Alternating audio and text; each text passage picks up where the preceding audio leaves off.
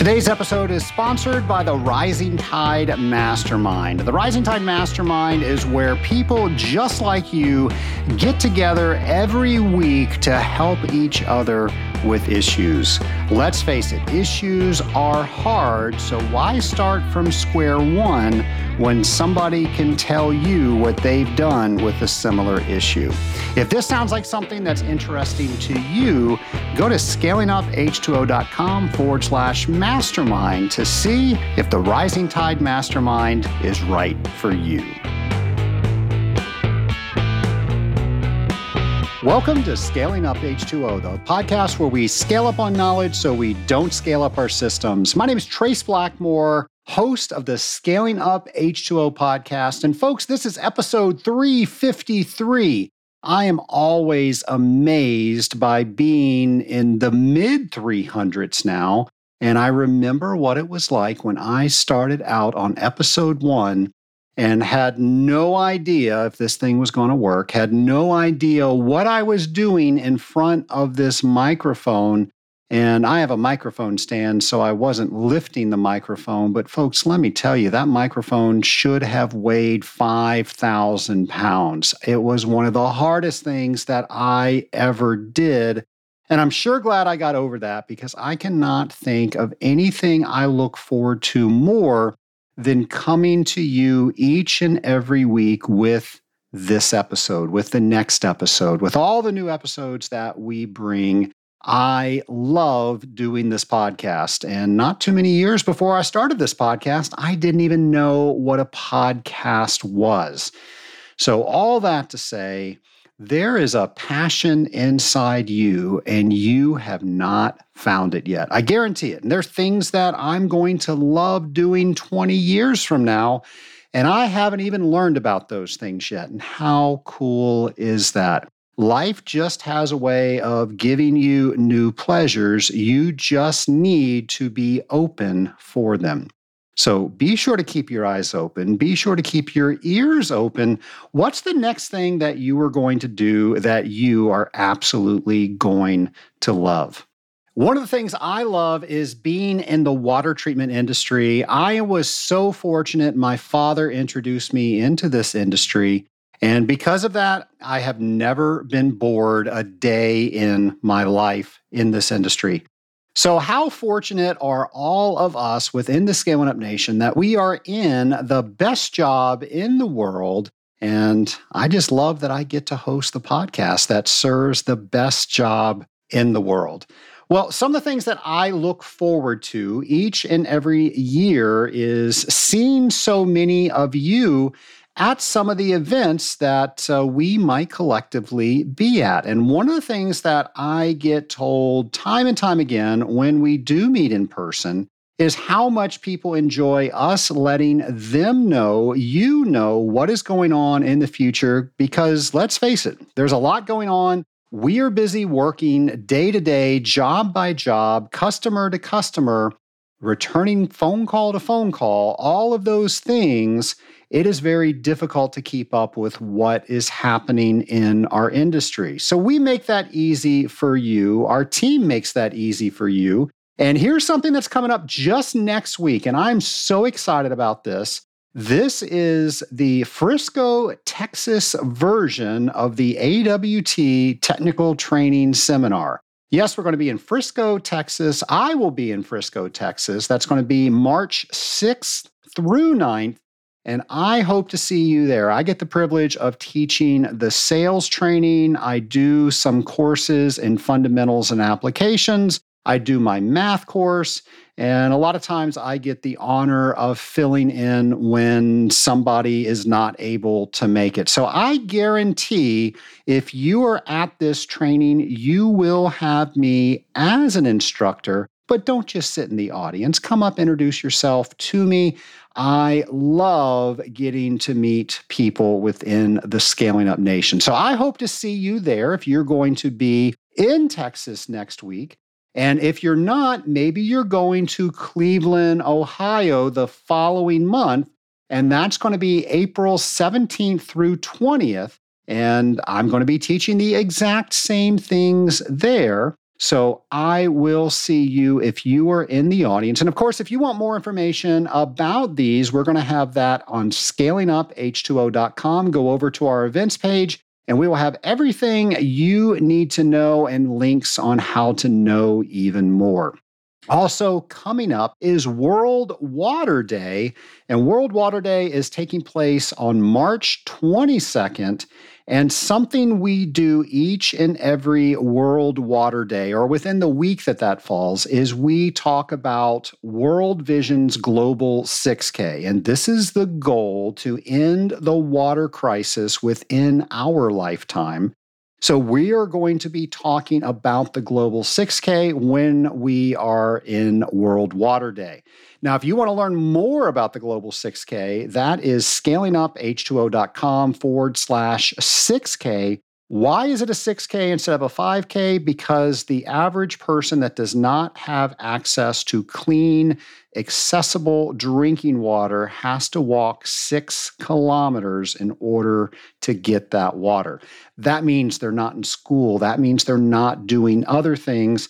And unfortunately, really horrible things can happen while they're walking to and from getting water. So by bringing water to their communities, it just opens up so many opportunities for individuals all over the world. And Team World Vision is just a great organization, but we're going to talk about that more once we are at World Water Day, March 22nd. But if you do want to put on your calendars, May 18th is when we are all doing the Global 6K. And I hope you join Team Scaling Up Nation, because that is where we all come together, share pictures, and we do a Global 6K wherever you are in the world. We're coming together as the Scaling Up Nation to hopefully end the world water crisis.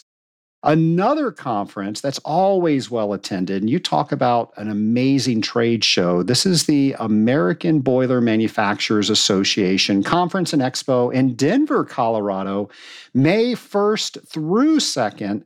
Of course, our friends from Ware Boiler will be there. They are some of the most fun people, and they have an amazing exhibit booth. So if you're there, by all means, check out what they bring to the exhibit hall.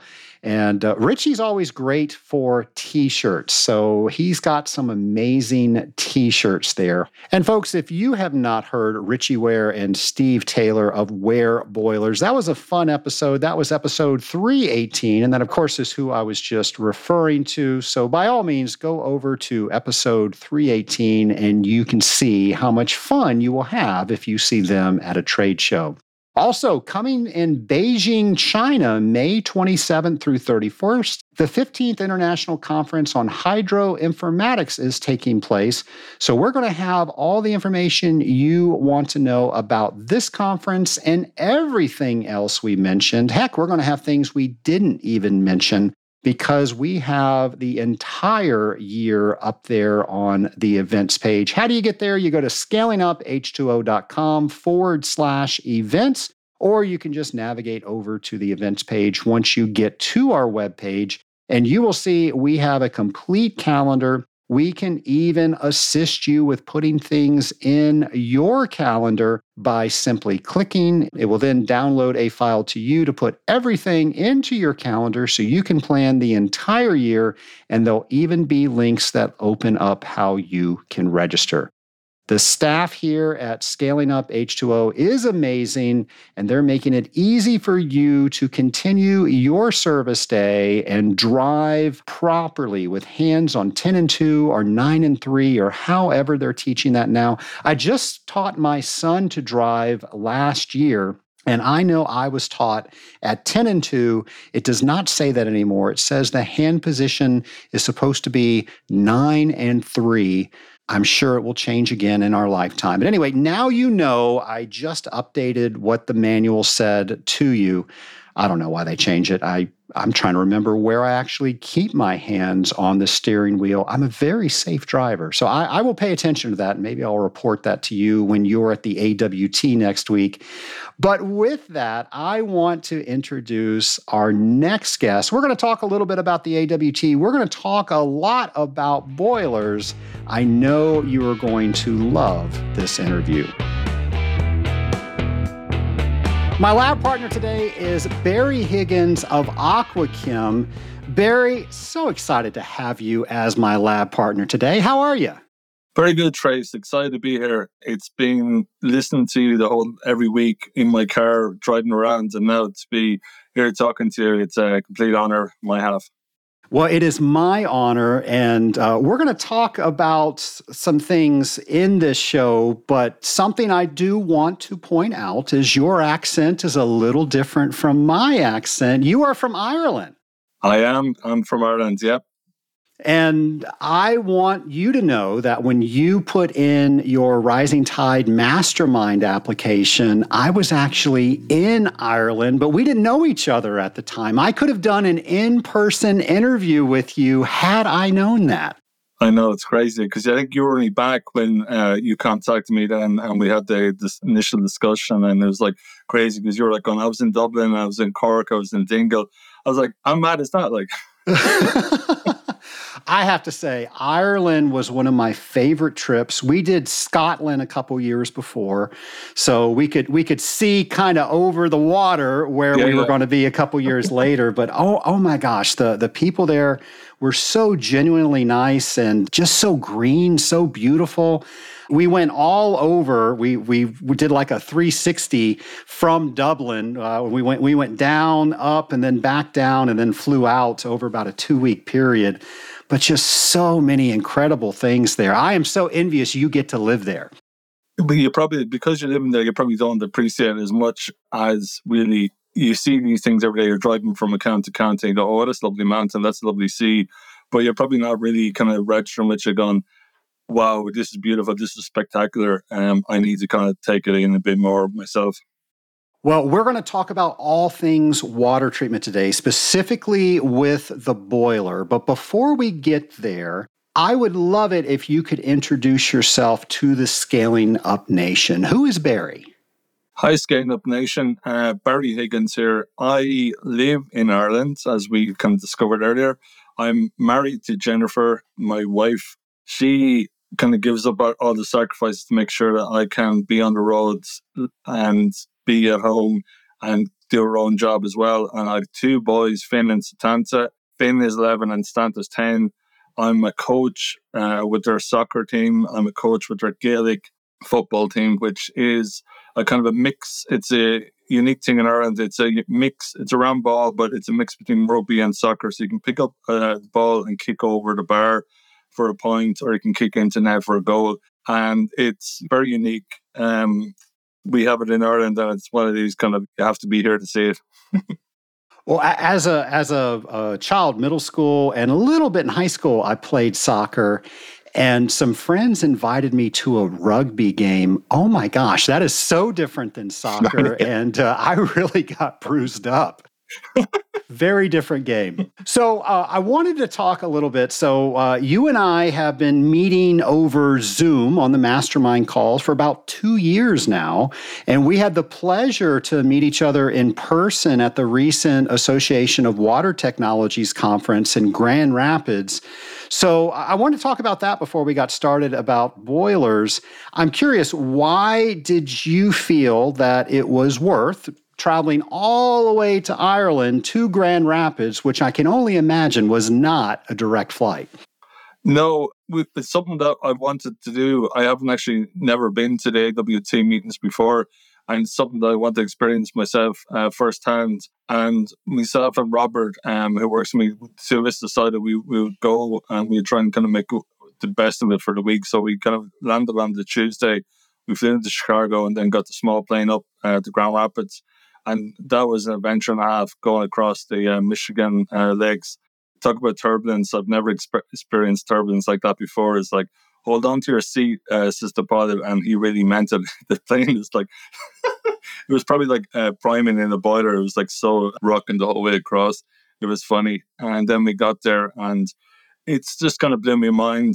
Being in Grand Rapids, I looked it up and I had kind of done a bit, but it was just kind of so kind of funky of a city. And then we got down to the conference, and the first person we met was Angela Pike.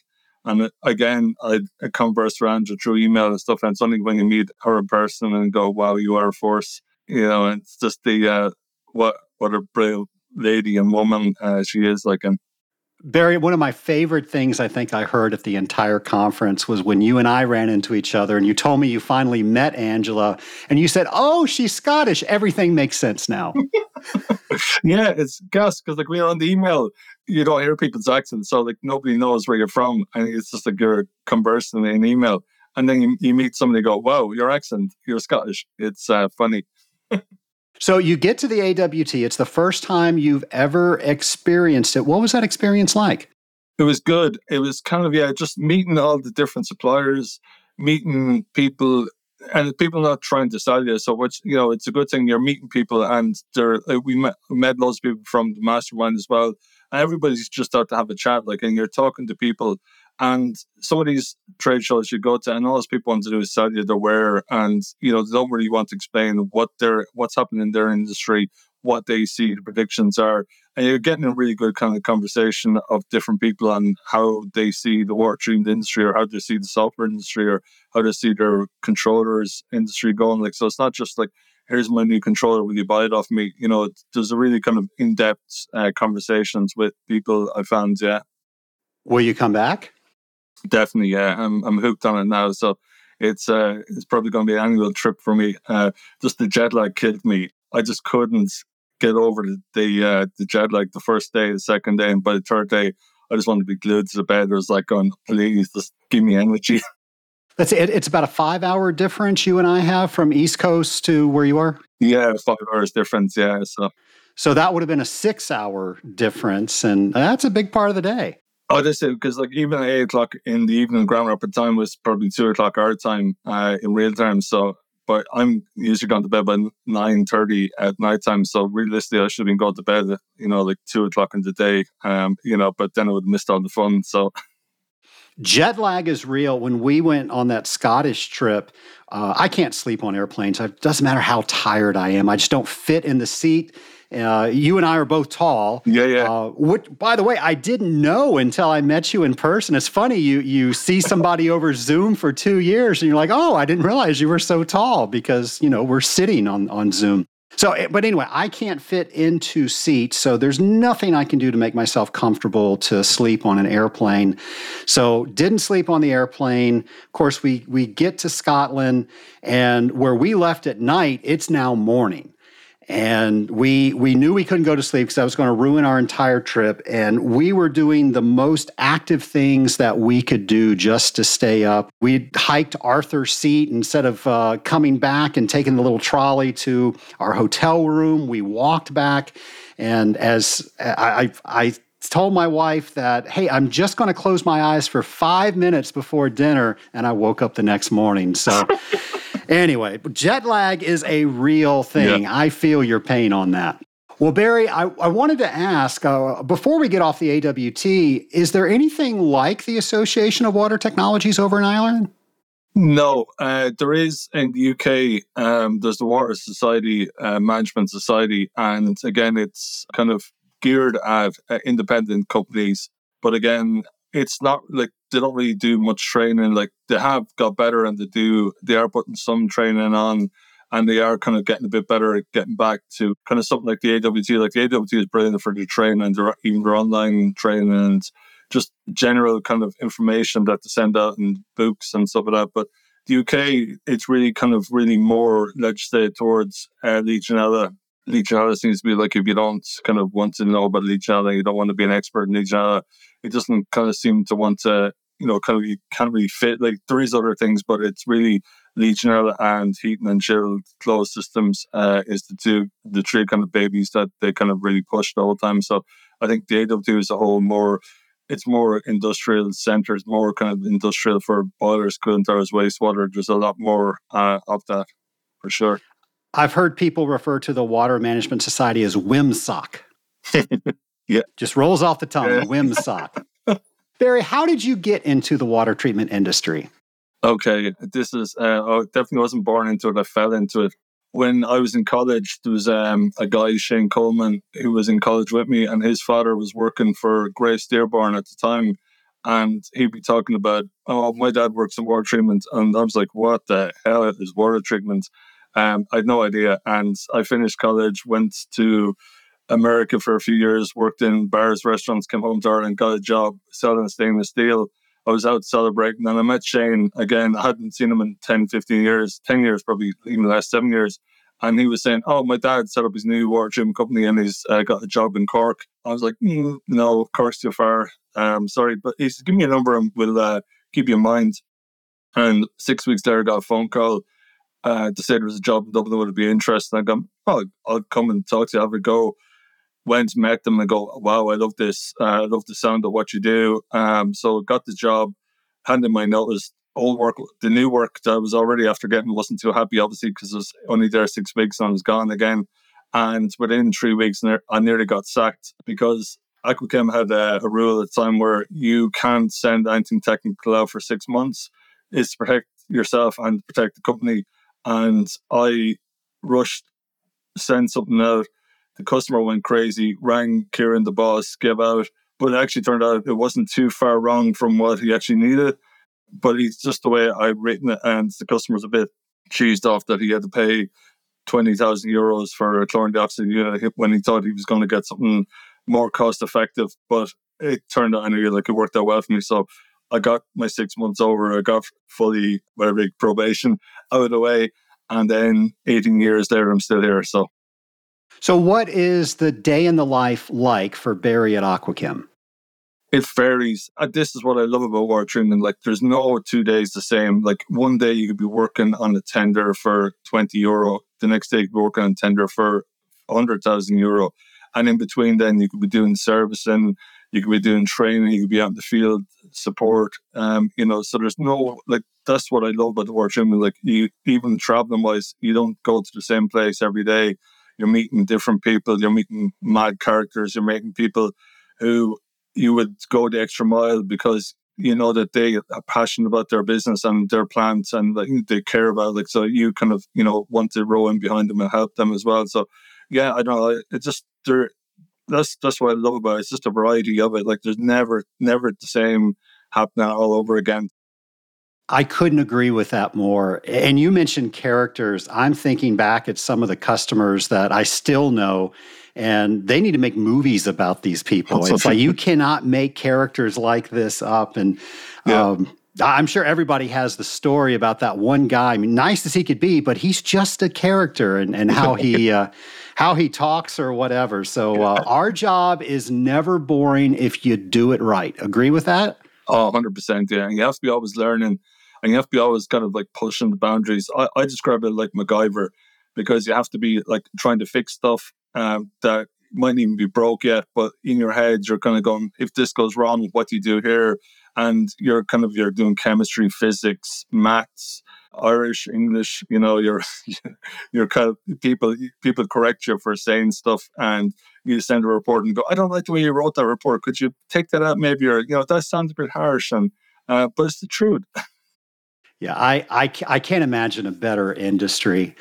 Barry, I wanted to ask, a couple of months ago, you all put out a social media post, and our executive producer, Corinne, who does an amazing job on the Scaling Up H2O podcast, she saw it and thought it was one of the most comprehensive but yet simplistic ways to look at a boiler.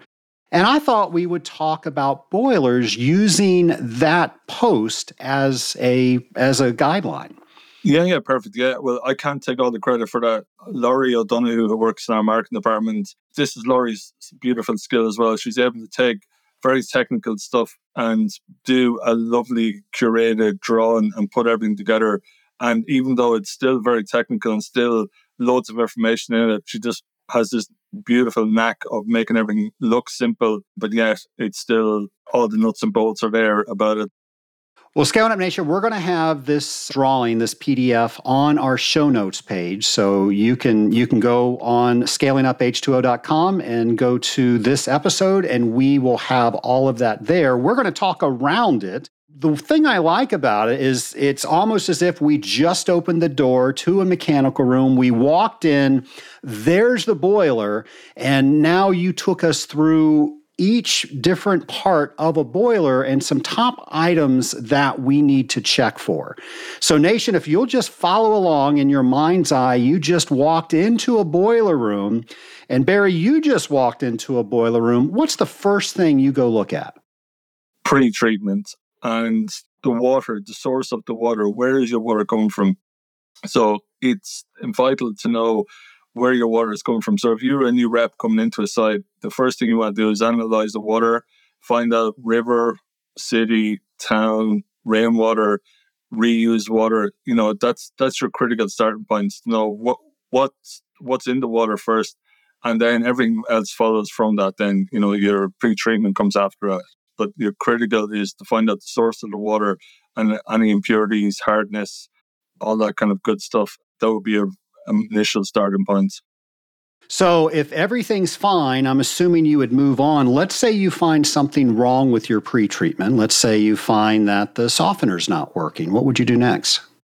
Being Barry, I would want to investigate, is there salt in it first? The obvious, check the obvious, is there power on it?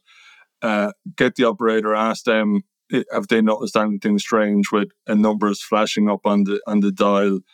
Talk to the operators. They're usually a really good sounding board. They're the lads who are on the site most of the day. They'll see problems, so you talk to the operators, ask them, have they noticed anything? If they haven't, then do a quick check in through the menu to see if there's any diagnostics flashing up. If not, then it's a service. When was the last service done? And then, like that, from there, it's probably a fact finding then what's actually causing it. A lot of us will go in, we'll just do a grab sample. Is it soft? Is it hard? We'll move on to the next test.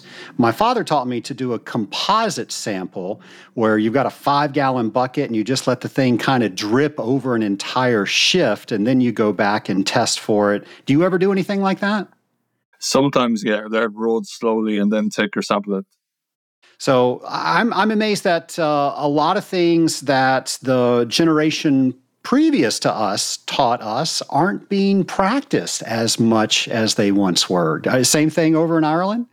Definitely the same. And even the way when I started first 18 years ago, nearly every boiler house had at least one dedicated boiler man. And some of them even had a boiler man that was there full time.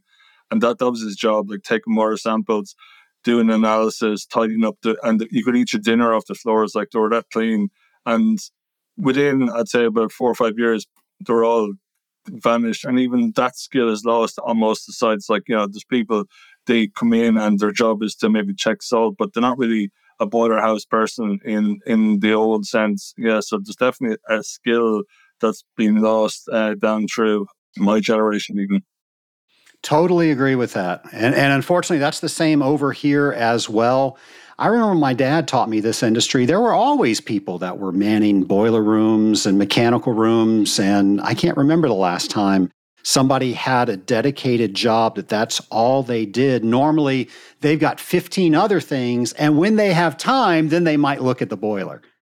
Exactly, yeah. It's the unmanned problem then, this is, what they're saying. It's all regular, or it's all the boilers are so good now they don't need anybody to look after them, but of course they do. Stuff does go wrong. Hence, when it's not picked up, then it becomes a major problem.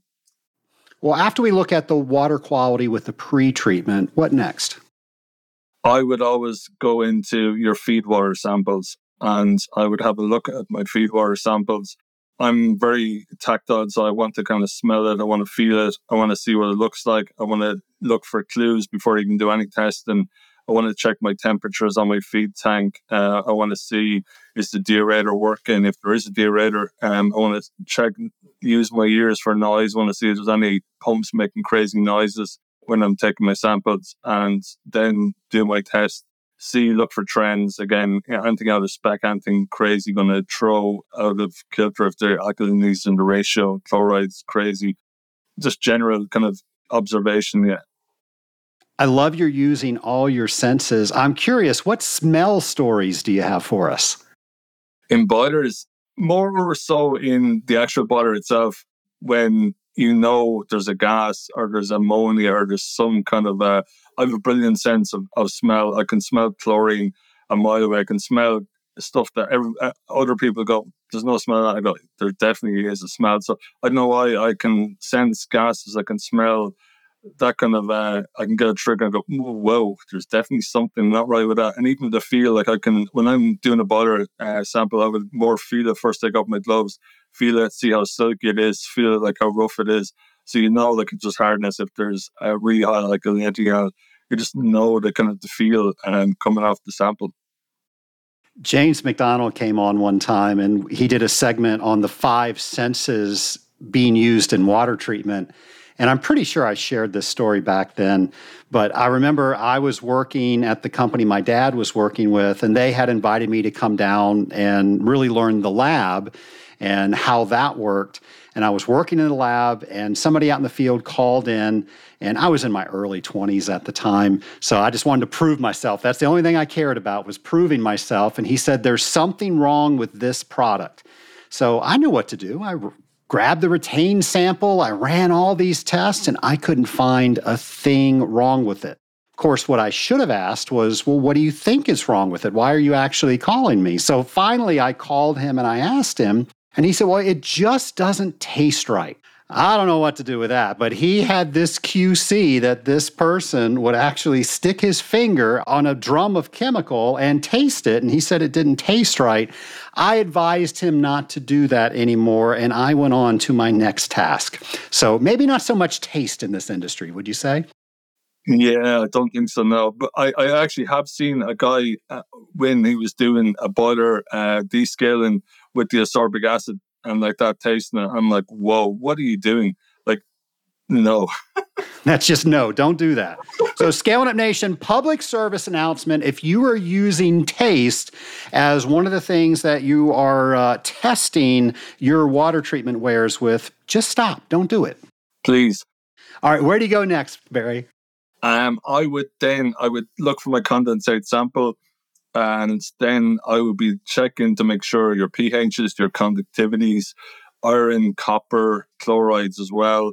And again, general smell, general look, looking for bits of grit that come out in the sample. Again, using your eyes, making sure that there's no lugs of air coming with the sample. So it's kind of, again, really kind of using all your senses to make sure that you're taking everything in when you are taking a sample.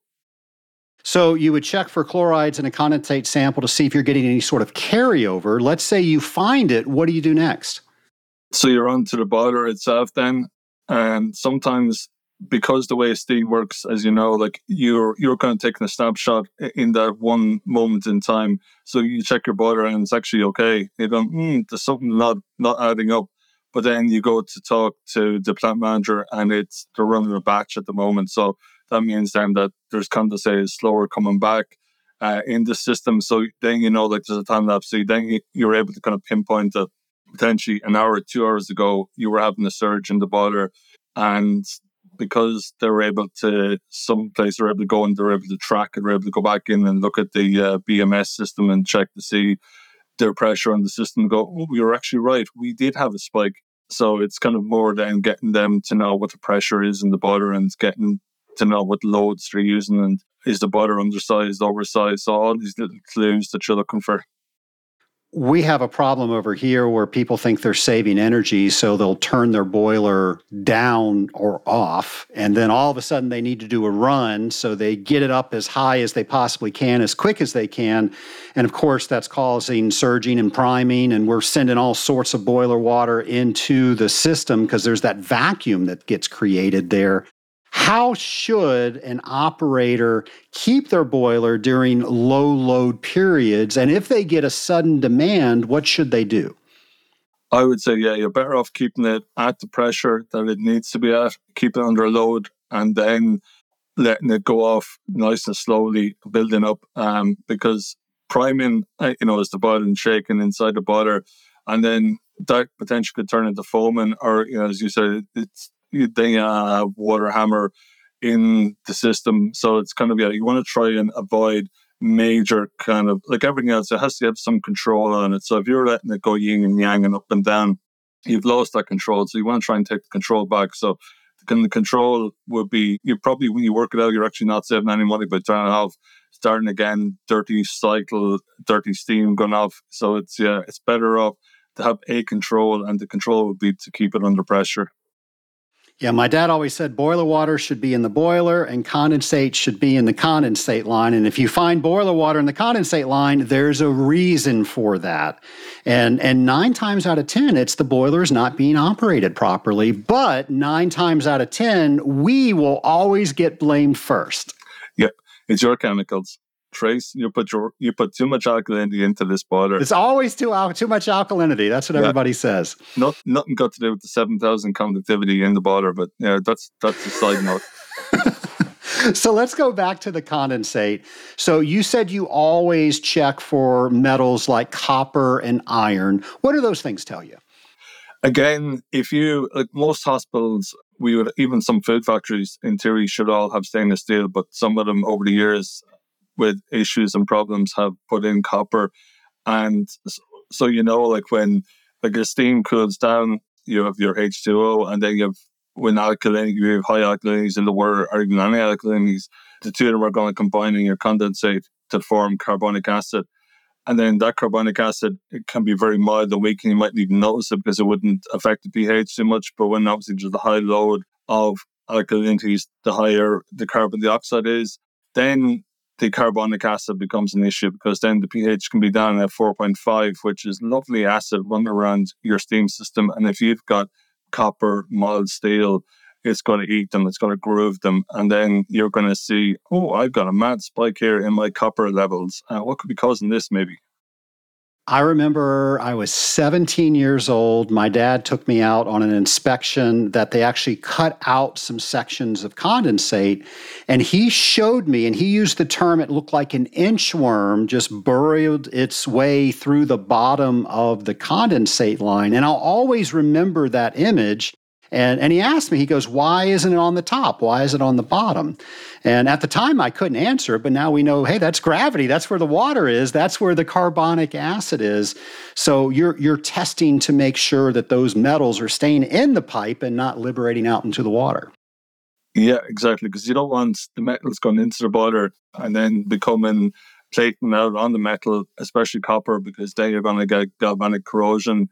It's bad enough getting pit and corrosion inside the boiler. You don't want to be adding another lovely set of cathodes and anodes, having a lovely little party for themselves and a corrosion party. You want to try and avoid all them corrosion parties if you can. Barry, in the condensate lines, there's a steam trap, and hopefully the steam stays where the steam stays and the condensate stays on the opposite side. Occasionally we get leaks. What's your favorite way to test for that? On the steam traps, I'm always mad into pushing people to do maintenance on their steam traps at least once a year, having them checked. The amount of money that they can save on energy by having their steam traps in good condition, as opposed to fouled, not running, letting pure steam life back, letting the wet condensate back, not taking all the gases out, like doing the proper job that they are. And it's a very simple process to do, but some customers just don't see the real benefit. They think, I bought a steam trap 20 years ago and it's perfect and there's no whistling noise. No, that's the way that it's meant to work. So and I have actually got a very funny joke about steam traps. I'll tell you, will I? Please. Yeah. How do you stop a runaway steam boiler? How do you stop a runaway steam boiler? With a steam trap. There we go. I'll get Sean to add a sound effect to that one. It's more of a dad's joke. I love it. That's awesome. So with that, we're talking about condensate. Talking about steam traps, I remember I got a ladder out to check something, and somebody said, why are you doing that? I was like, well, there's no other way to check it. It's way up there. And they said, yeah, you've got a thermometer with an infrared laser on there. Just shoot it up there. And they're fairly accurate, but if you've got way different temperatures, normally that steam trap is working. If it's the same on both sides, it's not working. No, as I say, and most of them are clad, so it's very hard even when you're using them infrared thermometers as well, because it just bounces off the cladding, and you're not going to get a true reading as well. So sometimes it's very hard to actually read them. Well, I guess some of ours aren't as insulated as they should be, and maybe that's why it works over here. So there we go. We need to learn from Ireland and do more insulation over here in the States. Then we got to get that ladder back out. Yeah. All right, Barry. So now we're moving on into the boiler. What are you looking for? In the boiler, again, you're looking for smells. You're obviously not going to try and taste it on this occasion. You will feel it. You'll be looking for how hard it feels, how silky it feels. You're going to be running your test. If you're using sulfide, you want to be checking your sulfide, your phosphate. If you're using a phosphate, you're using a coolant.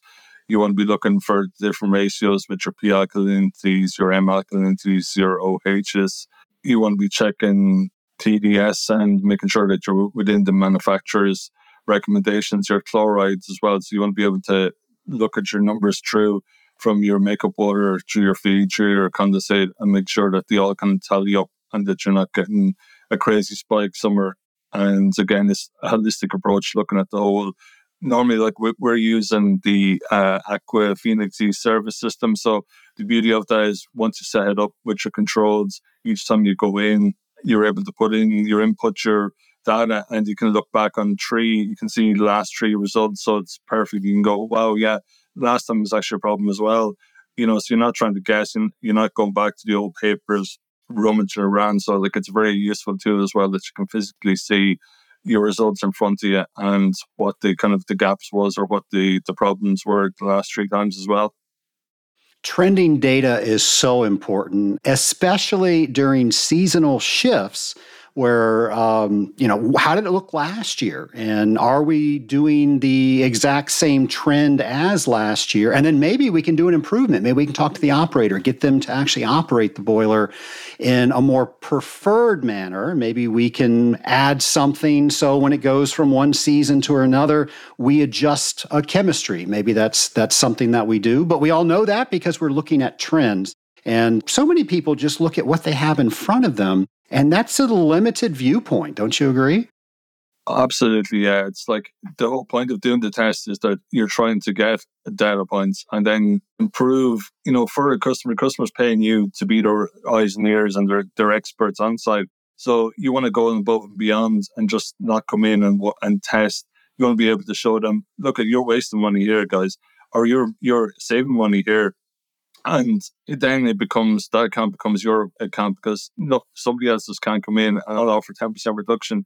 The customer goes, no, actually, I'm very happy with the service Aquachem are giving me, and they're actually helping me save money. Whereas you guys are just going to come in, cut them by 10%, but not actually do anything for me. So customers see that value when you try and put that extra effort in to try and help them, and it pays for itself in the long run. I love that, because I preach that so many times on this podcast. If you're not telling the customer the value that you bring, a lot of times they're not going to see that because they're busy doing so many other things. So it's fine. Toot your own horn. Let them know all the great things that you do. But more importantly, let them know why you're doing it for them and what it means to them. But saving money for customers, really, is it, or making friends? I don't know. Yeah, customers, it's just my nature. I want to help people and I want to kind of solve problems. I love solving problems. And if I can see a problem, solve it, and, if it costs the customer money today, but he's going to get a return on investment very quickly, I think it's a win-win for everybody. Yeah, it's kind of, I don't really have one in particular, but that would be my general way of going about the day. Barry, you brought up the service report. So a lot of people will just send an email service report. What's the proper way to go through a service report with a customer? You have to meet them. You have to explain to them what you're finding and how they can improve it. And the same way, if the site are doing their own daily tests and weeks, there's no point in having just a black and white sheet and then filling out. They have to have controls, and they have to have what to do if these controls are out of spec, like action points. So take these 4 items and you will get it back into spec. Like, so if your TDS is up at 7,500 and they're not doing any blood, and they're just going, oh, well, Barry will be back in 30 days. We need for him. 30 days is too long. So we'll try and train the people, bring them along with us on the journey.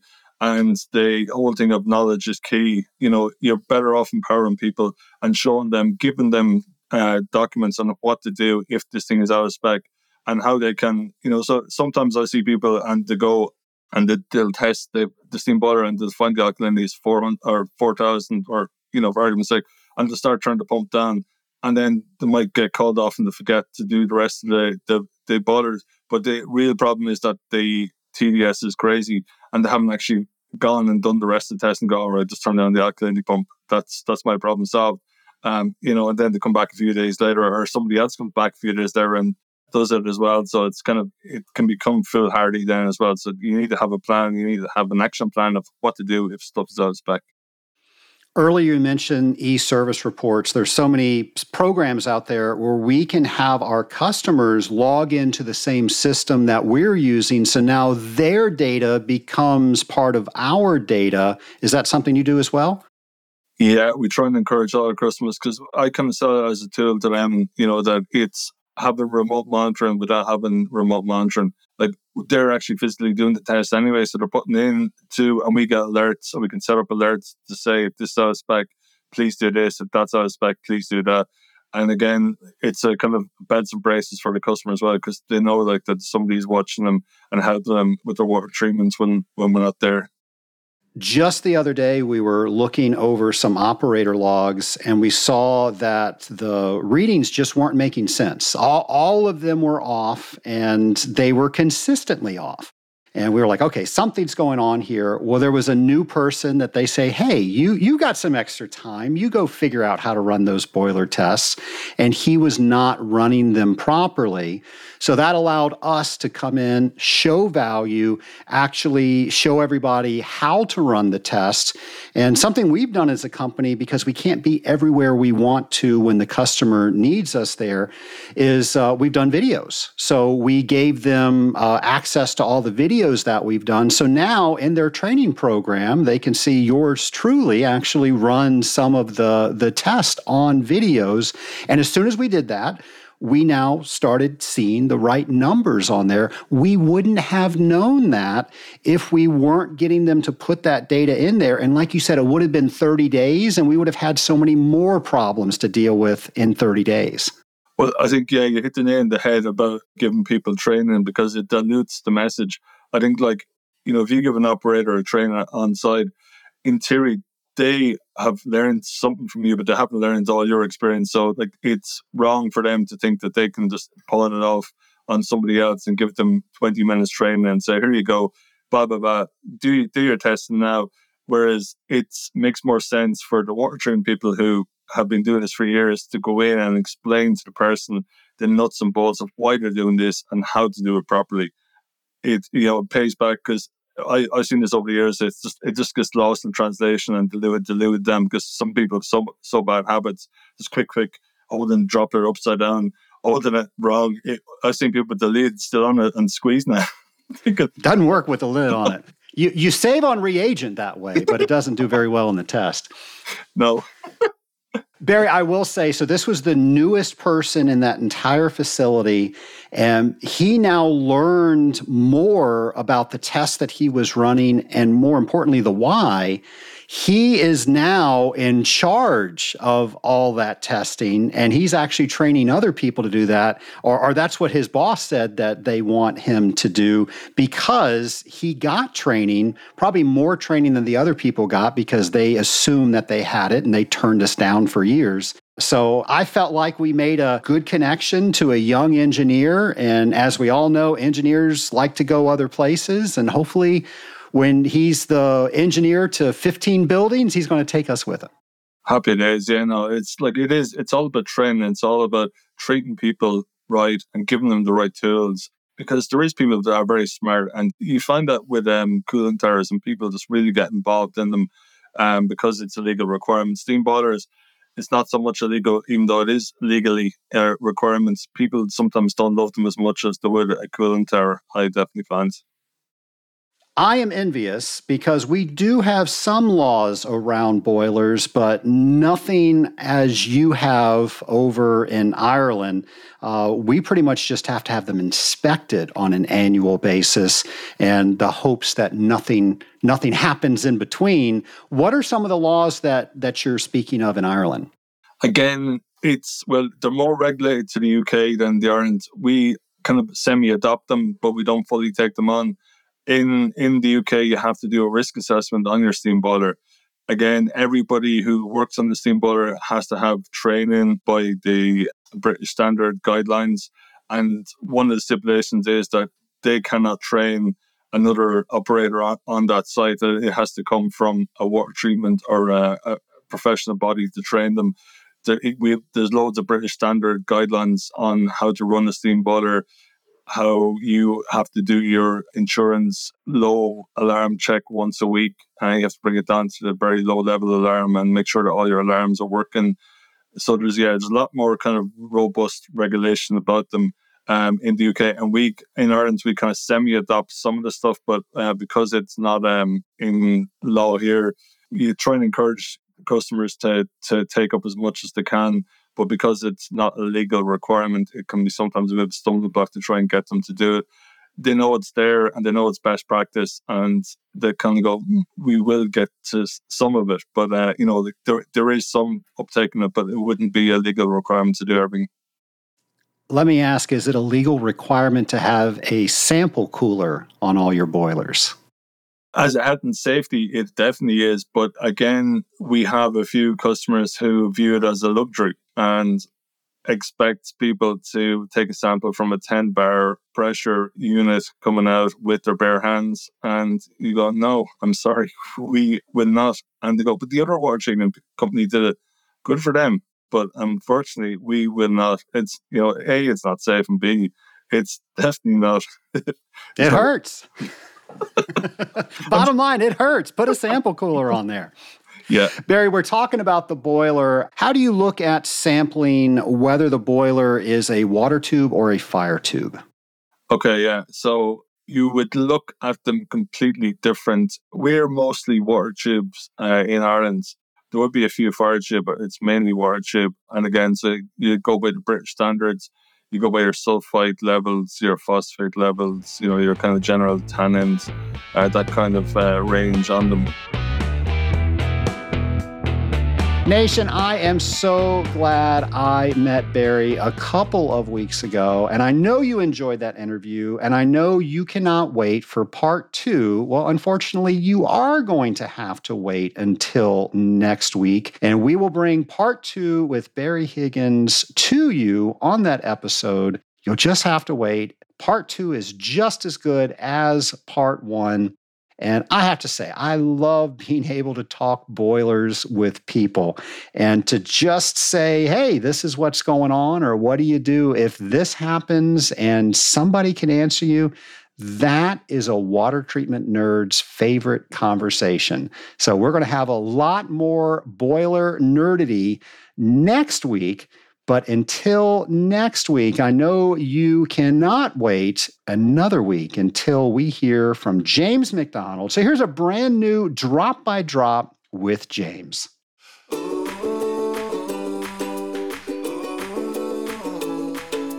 Welcome to Drop by Drop with James, the podcast segment where we wonder, explore, think about, imagine, and learn industrial water treatment. You guessed it, drop by drop. Together. This week's episode is a challenge for you. I challenge you to focus on cleaning up your customers' water treatment areas for the next week. Practicing safety first, wipe down those controllers, dosing pumps, tops of softeners, membrane housings, testing areas, and so forth. Throw away any garbage. Remove extra buckets and drums. These items are often the first thing an end user sees when they check out your areas of responsibility. You certainly want that impression to be a positive one. Also, you never know when it could be used to sell against you as a picture in your competitor's presentation or even posted on social media. Take pride, clean it up, and be safe. I'm James McDonald, and I want to encourage you to be like water by forming bonds with those around you, dissolving new knowledge, and making worthy ripples, drop by drop. As always, thank you, James, and thank you, Scaling Up Nation, for listening. As I said, we're going to have part 2 of Barry next week. And of course, next week, I hope to see so many of you in Frisco, Texas for the Association of Water Technologies technical training. If you're there, please come up and say hi.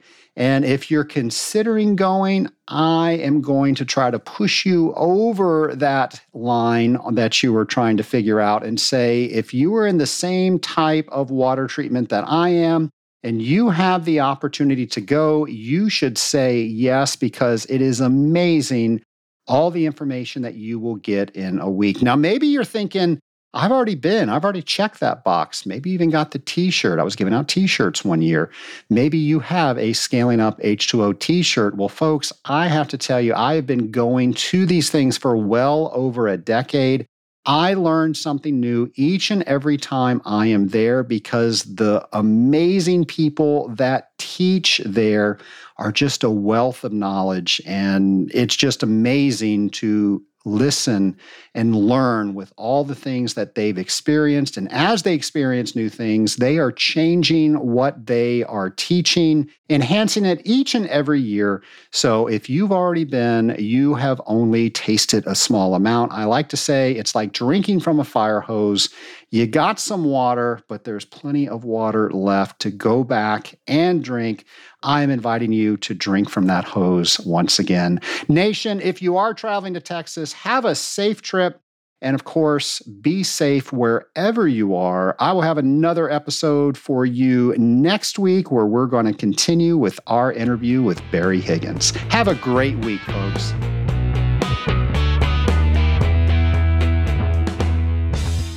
Scaling Up Nation, I believe there are so many potential CWTs out there, but they just haven't sat for the exam. And I know that that is a daunting exam. I remember when I told people I was taking it, and I was so worried that there would be people that knew if I did not pass it. And I truly believe it's that fear that so many people don't even sign up to take the exam. Well, I am here to help, because we built a course designed to build your confidence so you can sit for that CWT exam and prove to the world your excellence in this industry. Go to scalinguph2o.com/CWT prep. Once again, that's scalinguph2o.com/CWT prep, and start building that confidence to take your exam today.